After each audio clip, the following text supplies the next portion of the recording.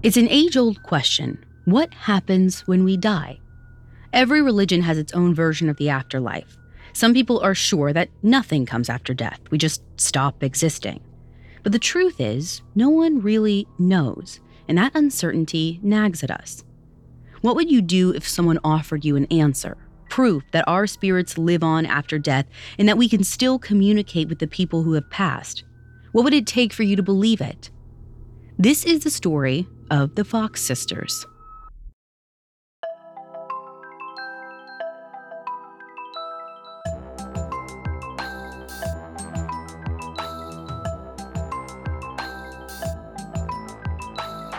This is Supernatural, a Spotify original from Parcast, and I'm your host, Ashley Flowers. Every Wednesday, I'll be taking a deep dive into a real unexplained occurrence to try and figure out the truth.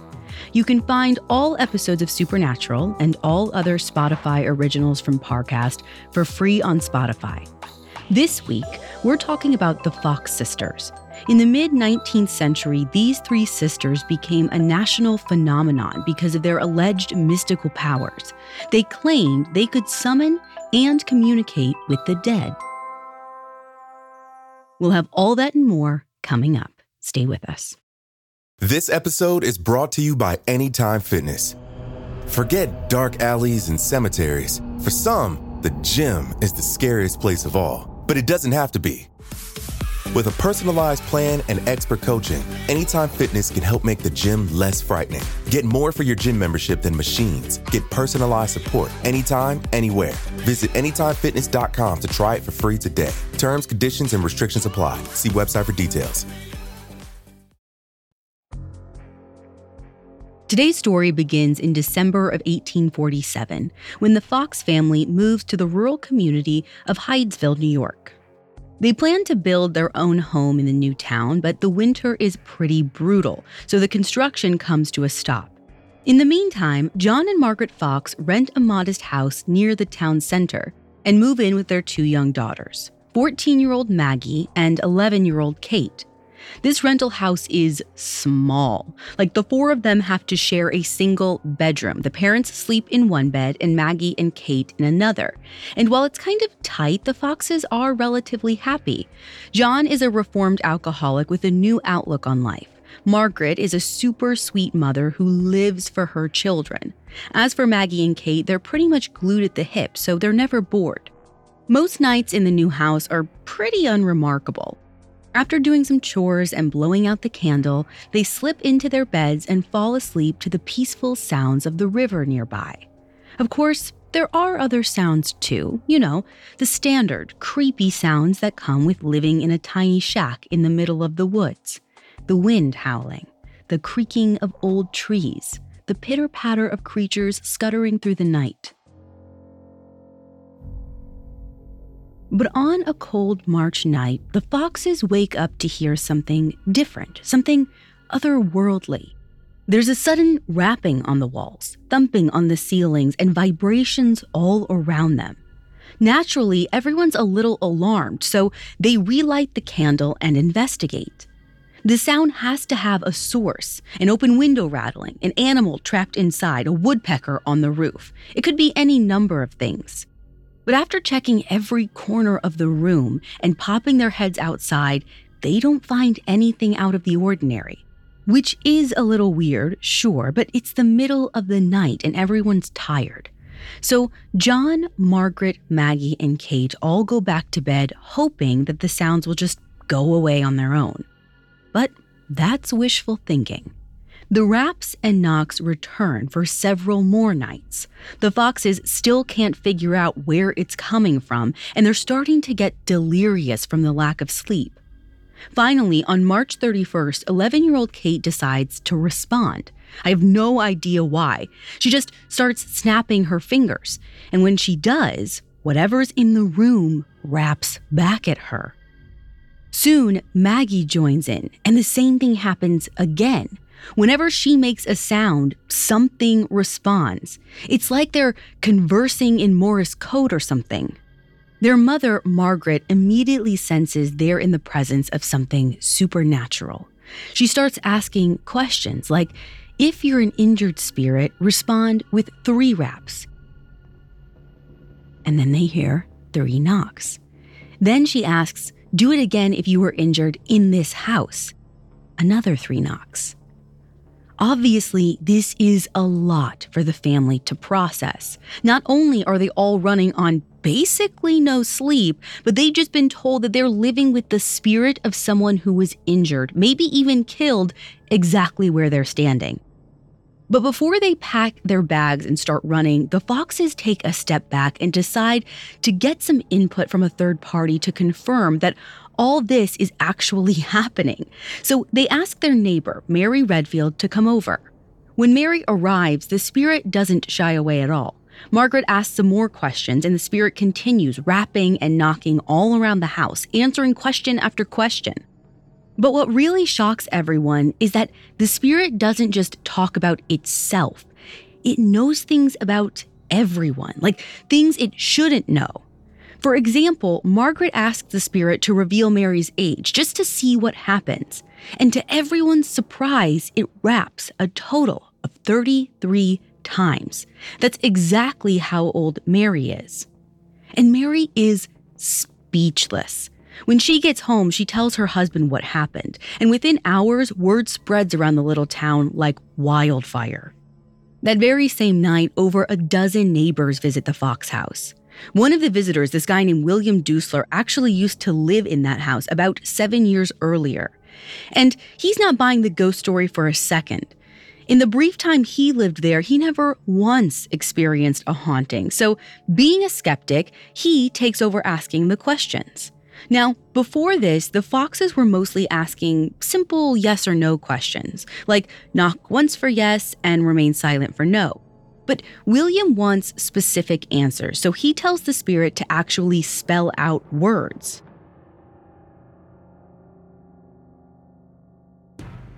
How it works is, William calls out the letters of the alphabet, and when he says the right letter, the spirit knocks.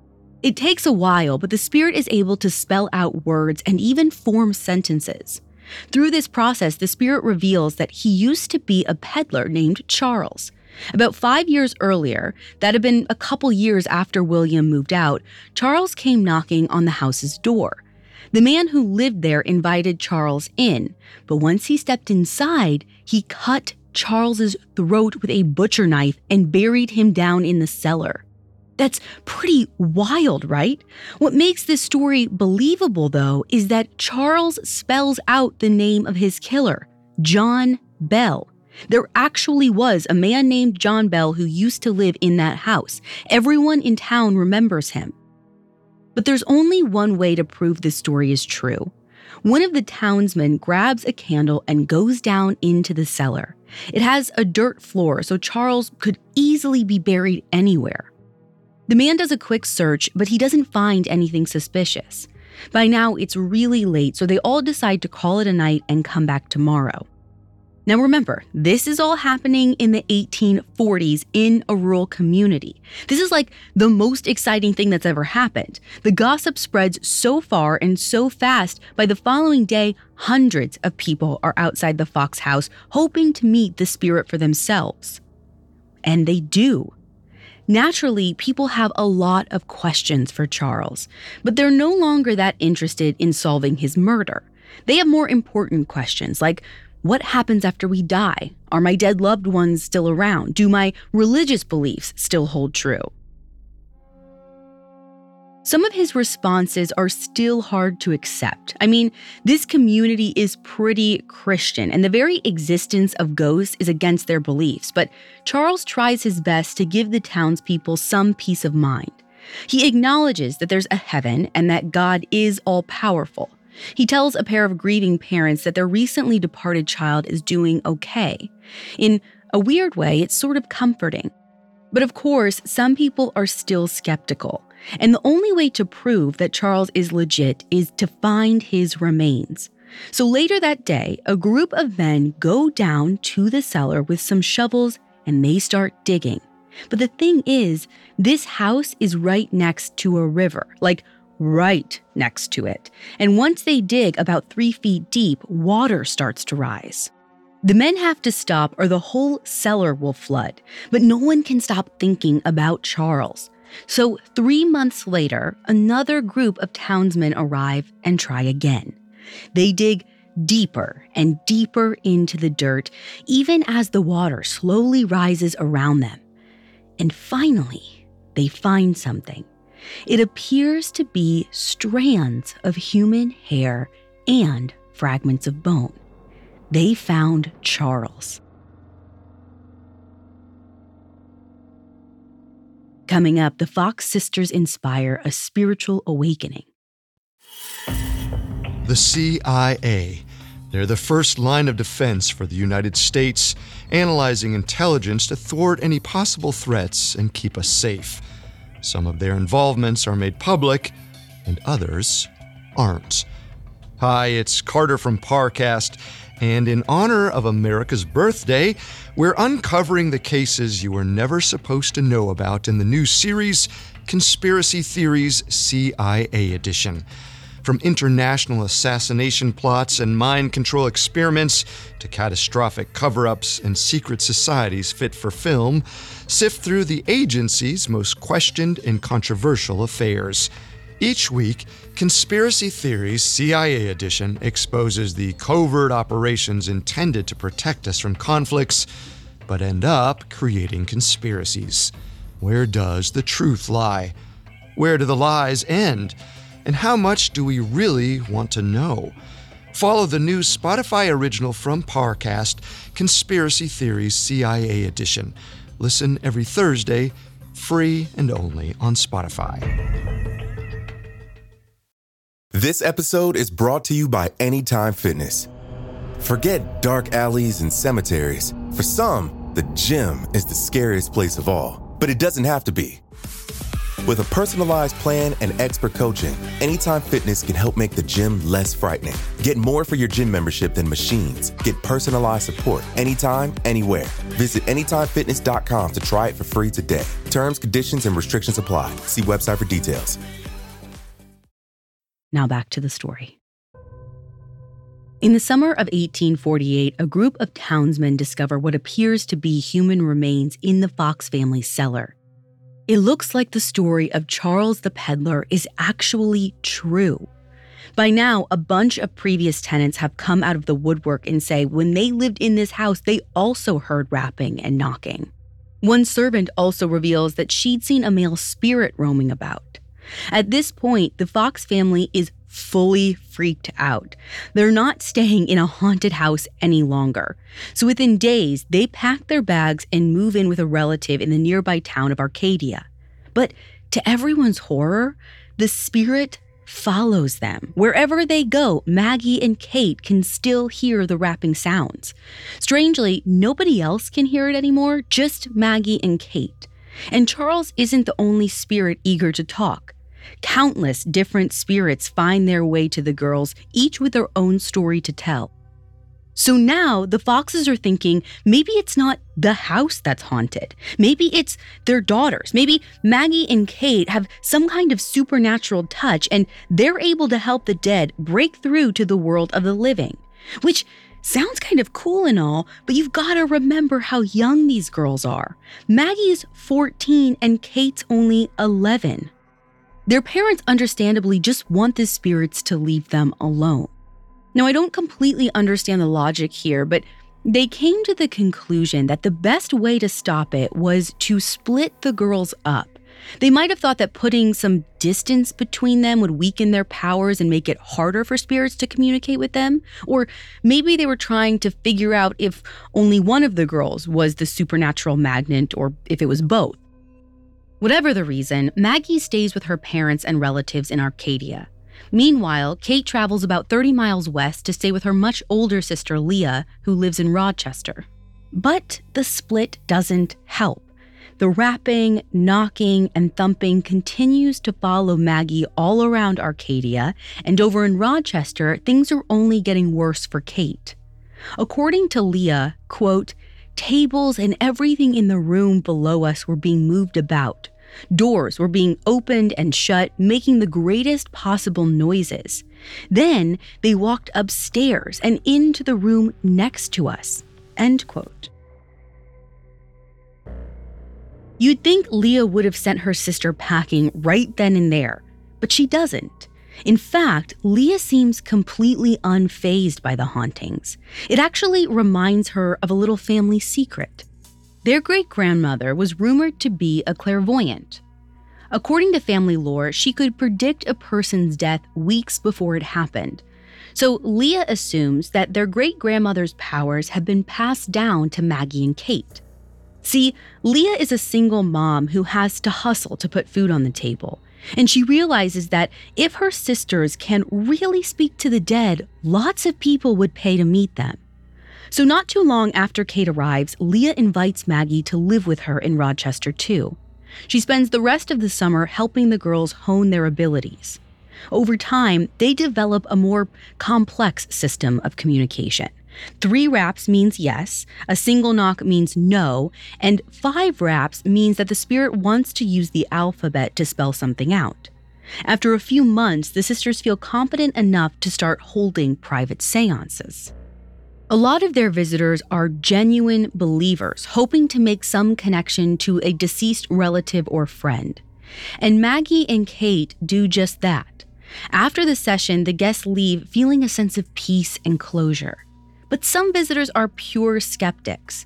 They sit in the sisters' parlor room looking for anything that might suggest fraud. But usually, these skeptics leave very disappointed. Sometimes, they even become the sisters' most passionate supporters.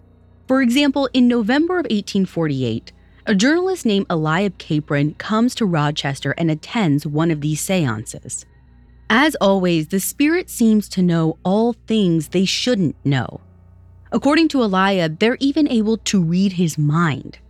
Still, it's hard for him to accept what he's seeing and hearing is real, so he conducts this little test of his own.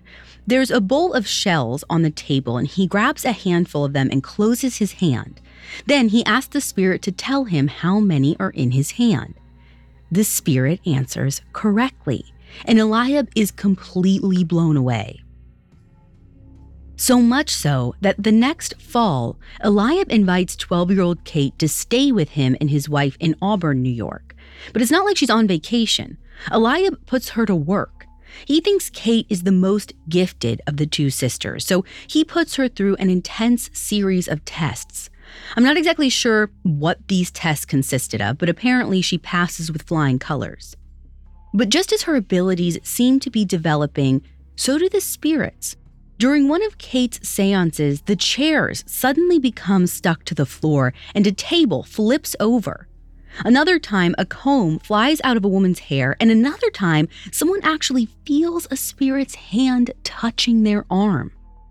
After witnessing so many of these occurrences in person, Eliab is now fully confident that the spirits are real, and Kate is some kind of spiritual magnet. He publishes an account of her abilities, and the word gets around. Back at home, Maggie is gaining a similar reputation, and so is Leah. Leah starts having these vivid dreams where she seems to get messages straight from the spirit world. Before the year is up, all 3 Fox sisters are celebrated for their supernatural gifts, and their biggest fans are the spirits. Allegedly, by the fall of 1849, a bunch of spirits are telling the sisters to spread a message to the masses. They want the whole world to know that the afterlife is real, and spirits can interact with the living long after they die. This idea is the basis for a new belief system, which becomes known as modern spiritualism, and the Fox sisters are ready to spread the truth to the world. The spirits instruct Leah and Maggie to host a show at the largest theater in Rochester, the Grand Corinthian Hall. On November 14, 1849, about 400 people pack inside to see what the sisters have to say. Some of them are spiritualists who are eager for the world to get on board with their movement. On the other hand, there are also skeptics who can't wait to tear the Fox sisters apart and expose them as frauds. When 16-year-old Maggie takes the stage, the audience goes silent. She doesn't look like what most people are expecting. She's young, she's pretty, and she's wearing this adorable dress. She's just an innocent girl, someone you're inclined to trust. Everyone watches quietly as Maggie starts communicating with the spirits through a series of raps. But while it seems convincing enough, much of the audience still isn't sold. The next morning, this committee of skeptics meets with Maggie and Leah at a smaller venue to do some tests of their own. They're basically trying to prove that the sisters are frauds. At one point, they realize that a lot of the rapping sounds seem to be coming from the floor, and they begin to suspect that the girls are doing something with their feet. So they take them into a private room and place their hands all over their feet and ankles to make sure they're not moving. But despite this kind of invasive search, they can't actually say for certain whether the girls are making the sounds with their feet. Now, that doesn't really settle anything for the skeptics, so another committee is formed to investigate. The next day, they order Maggie and Leah to lie down on a table while the committee members closely examine them to see if any of their body parts are making the sound. Once again, the committee comes up with nothing. By now, you'd think they'd get the picture and just let the girls be. But the skeptics are still not letting it go. The day after that, there is a third investigation.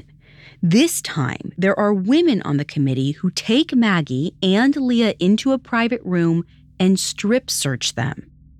This is obviously extremely traumatic, especially for Maggie, who's only 16. Both sisters are embarrassed and crying. And eventually, someone intervenes and stops the investigation. Once again, the committee can't definitively say where the raps are coming from. But the 3-day investigation makes one thing clear. As far as anyone can tell, the Fox sisters are the real deal. After that, Maggie, Kate, and Leah become seriously famous. Everyone, from Frederick Douglass to the editor of the New York Tribune, suddenly wants to meet them. The editor even writes a piece on them that says, quote, "Whatever may be the origin or cause of the rappings, the ladies in whose presence they occur do not make them. We tested this thoroughly and to our entire satisfaction." With so many powerful people in their court, Maggie, Kate, and Leah live exciting lives for the next few years. They travel throughout the country and sometimes the world, helping people communicate with the dead. By this point, Maggie and Kate are growing up before everyone's eyes, and they're becoming very beautiful women. And naturally, this attracts a string of male clients. And in the fall of 1852, a man named Elisha Kane goes to one of their seances and falls head over heels for Maggie. Elisha isn't exactly your average guy either. He's a famous explorer who comes from a very prominent family. And even though he agrees to attend one of these seances, he finds the whole movement ridiculous. He starts dating Maggie, but after a while, he pressures her to renounce spiritualism and convert to Catholicism. And she actually does. Of course, Leah's not too happy about all this. For years, she'd been making a good living off her sister's seances. With Maggie gone, it not only drives down their profits, it makes Kate and Leah seem way less credible. This creates a big rift between the sisters. From that point on, they'll all go on to live very separate lives. While Maggie and Kate eventually get married, both of their husbands die young. And over the next few decades, they each struggled to provide for themselves and their families. Meanwhile, Leah keeps finding new ways to make money off her supposed abilities. In addition to holding private seances, she pens a book about herself and her sisters, but she mainly focuses on herself, leaving Maggie and Kate in the dust. And this really makes Maggie and Kate's blood boil. After all, Leah is the one who led them down this path in the first place, and now she's abandoning them. They start to think if she hadn't pushed them into spiritualism in the first place, they might all be better off. The tension finally breaks in 1888 when 54-year-old Maggie gives an interview telling her side of the story. She says, quote, "Kate and I were little children, and this old woman, my older sister Leah, made us her tools. Our sister used us in her exhibitions, and we made money for her. Now she turns upon us because she's the wife of a rich man, and she opposes us both wherever she can." In that same interview, Maggie makes a startling declaration. She reveals that all the sounds, the rapping, the knocking, the thumping, were all parlor tricks. she and her sisters are frauds. Coming up, the Fox sisters fall from grace. Now back to the story. In the fall of 1888, Maggie Fox denounces spiritualism and claims she and her sisters are all frauds. She explains they learned how to make the famous rapping sounds as young girls when they lived in the rented house in Hydesville. To prove she's telling the truth, Maggie's willing to show the world how it's done. She stands before a crowd at the New York Academy of Music and reads the following statement. The rappings are simply the result of a perfect control of the muscles of the leg below the knee, which govern the tendons of the foot and allow action of the toe and ankle bones that are not commonly known. Basically, they're just cracking their joints. She even demonstrates to show everyone what it sounds like. To explain why the girls lied for so long, Maggie points the finger at Leah. According to Maggie, Leah wanted to start a new religion for profit. And while Maggie and Kate knew that the sounds were just tricks, Leah insisted that she really had spiritual powers and that they all needed to work together to help souls move on. So Maggie and Kate kept up the ruse, hoping to also reach the same level of spiritual power that Leah claimed to have. But after 40 years of pushing spiritualism to the masses, that power never came. So in the end, it all seems like a hoax. A really good one, sure, but now that Maggie confessed, it seems to be obvious, right? But there are still a few sticking points. If they were really just con artists, how did the sisters know so much about all the people that they met? How were they able to answer so many questions correctly? And how were they able to make objects suddenly move on their own? To countless believers, it doesn't seem like the story could just end here. And in fact, it doesn't. About a year later, in the fall of 1889, Maggie rescinds her confession. According to Maggie, she was under a lot of pressure by Catholics to renounce spiritualism. She was also hard up for cash, so some people believe that rich skeptics actually paid her off to do it. Either way, Maggie apologizes for the damage she's done to the movement and eventually returns to performing seances. From then on, all three Fox sisters continue to insist that they can speak to the dead until their own deaths in the early 1890s. It's kind of hard to make sense of the sudden confession and reversal, but we have to look at the motivation. If Maggie renounced spiritualism just because she was under pressure and needed cash, who's to say she wouldn't return to spiritualism for the same reasons? The fact that Maggie was able to demonstrate how the rapping sounds were made seems like solid proof that it was a hoax. As for how the sisters were able to answer so many questions, it could have been lucky guesses or confirmation bias. People remembered the correct answers and forgot about the ones that were off the mark. Interestingly, even though the Fox sisters were pretty much debunked, spiritualism still remains alive and well today. Believers tend to assume that Maggie's confession was a lie and her recantation was the truth. Skeptics, of course, on the other hand, take Maggie's initial confession as truth and see the Fox sisters as con artists. Whatever you believe, Maggie, Kate, and Leah definitely achieved their goal of spreading spiritualism around the world. If they were right, their spirits might still be among us. And if you listen closely at night, who knows? They might reveal the truth.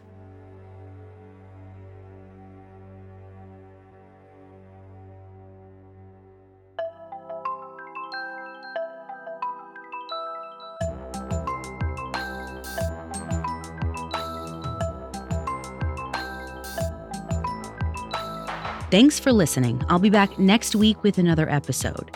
If you want to learn more about the Fox sisters, I found Talking to the Dead by Barbara Weisberg especially helpful to my research.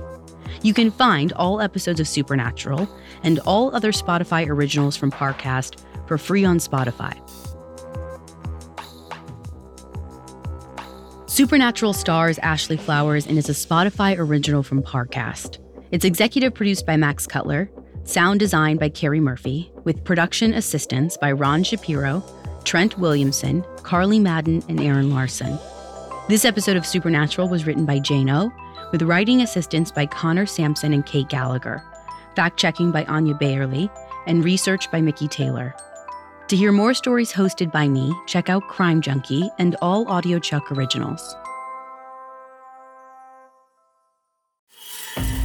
Hi, it's Carter from Parcast. Every Thursday on Conspiracy Theories CIA Edition, we're uncovering secrets hidden deep within the archives of the Central Intelligence Agency to bring you a special collection of episodes from shows across our network. Follow the new Spotify original from Parcast, Conspiracy Theories CIA Edition. Listen free only on Spotify.